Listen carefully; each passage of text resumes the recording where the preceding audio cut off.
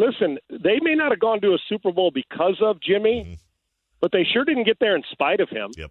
Look at his numbers. He played well. But Jimmy Garoppolo, and I don't like to use the term system because you think, well, is he a running quarterback? Is he a throwing quarterback?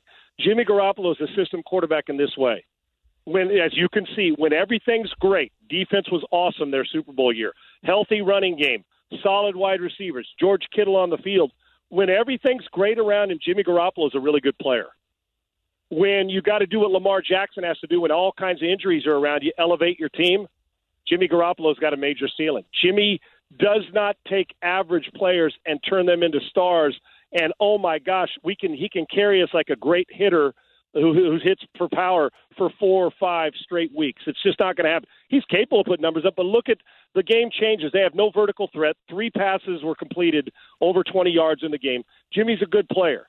But, yes, I understand why they got us back. Just because he's not, doesn't put up alarming numbers, you can still have that respect from guys in the locker room. Your toughness, how hard you battle. They believe he's better than he is. I know that the injury talk in that team has gone back, and Jimmy's been part of it. I don't blame him. Trey Lance, listen, he hasn't urinated a drop in the league yet to take over the respect card. I think people know what kind of ability he has, but ability is not the only way you get respect. How you treat your teammates, are you blaming it on somebody else, how you fight through adversity. There's so many other ways to earn respect that aren't attributed to throwing for 4 touchdowns or what have you. There's a lot more ways to even earn more respect by standing in there and taking hits, as Dan Fouts told me one year, than throwing a touchdown pass.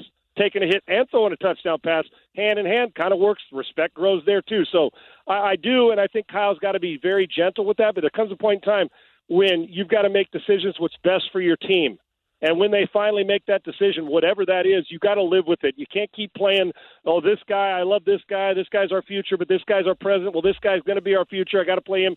Kyle, I'm going to tell you what, go ahead and go 6-11 or 7-10, and the talk should get louder about, is Kyle right for the program? Because he hasn't been able to do what John Harbaugh's been able to do.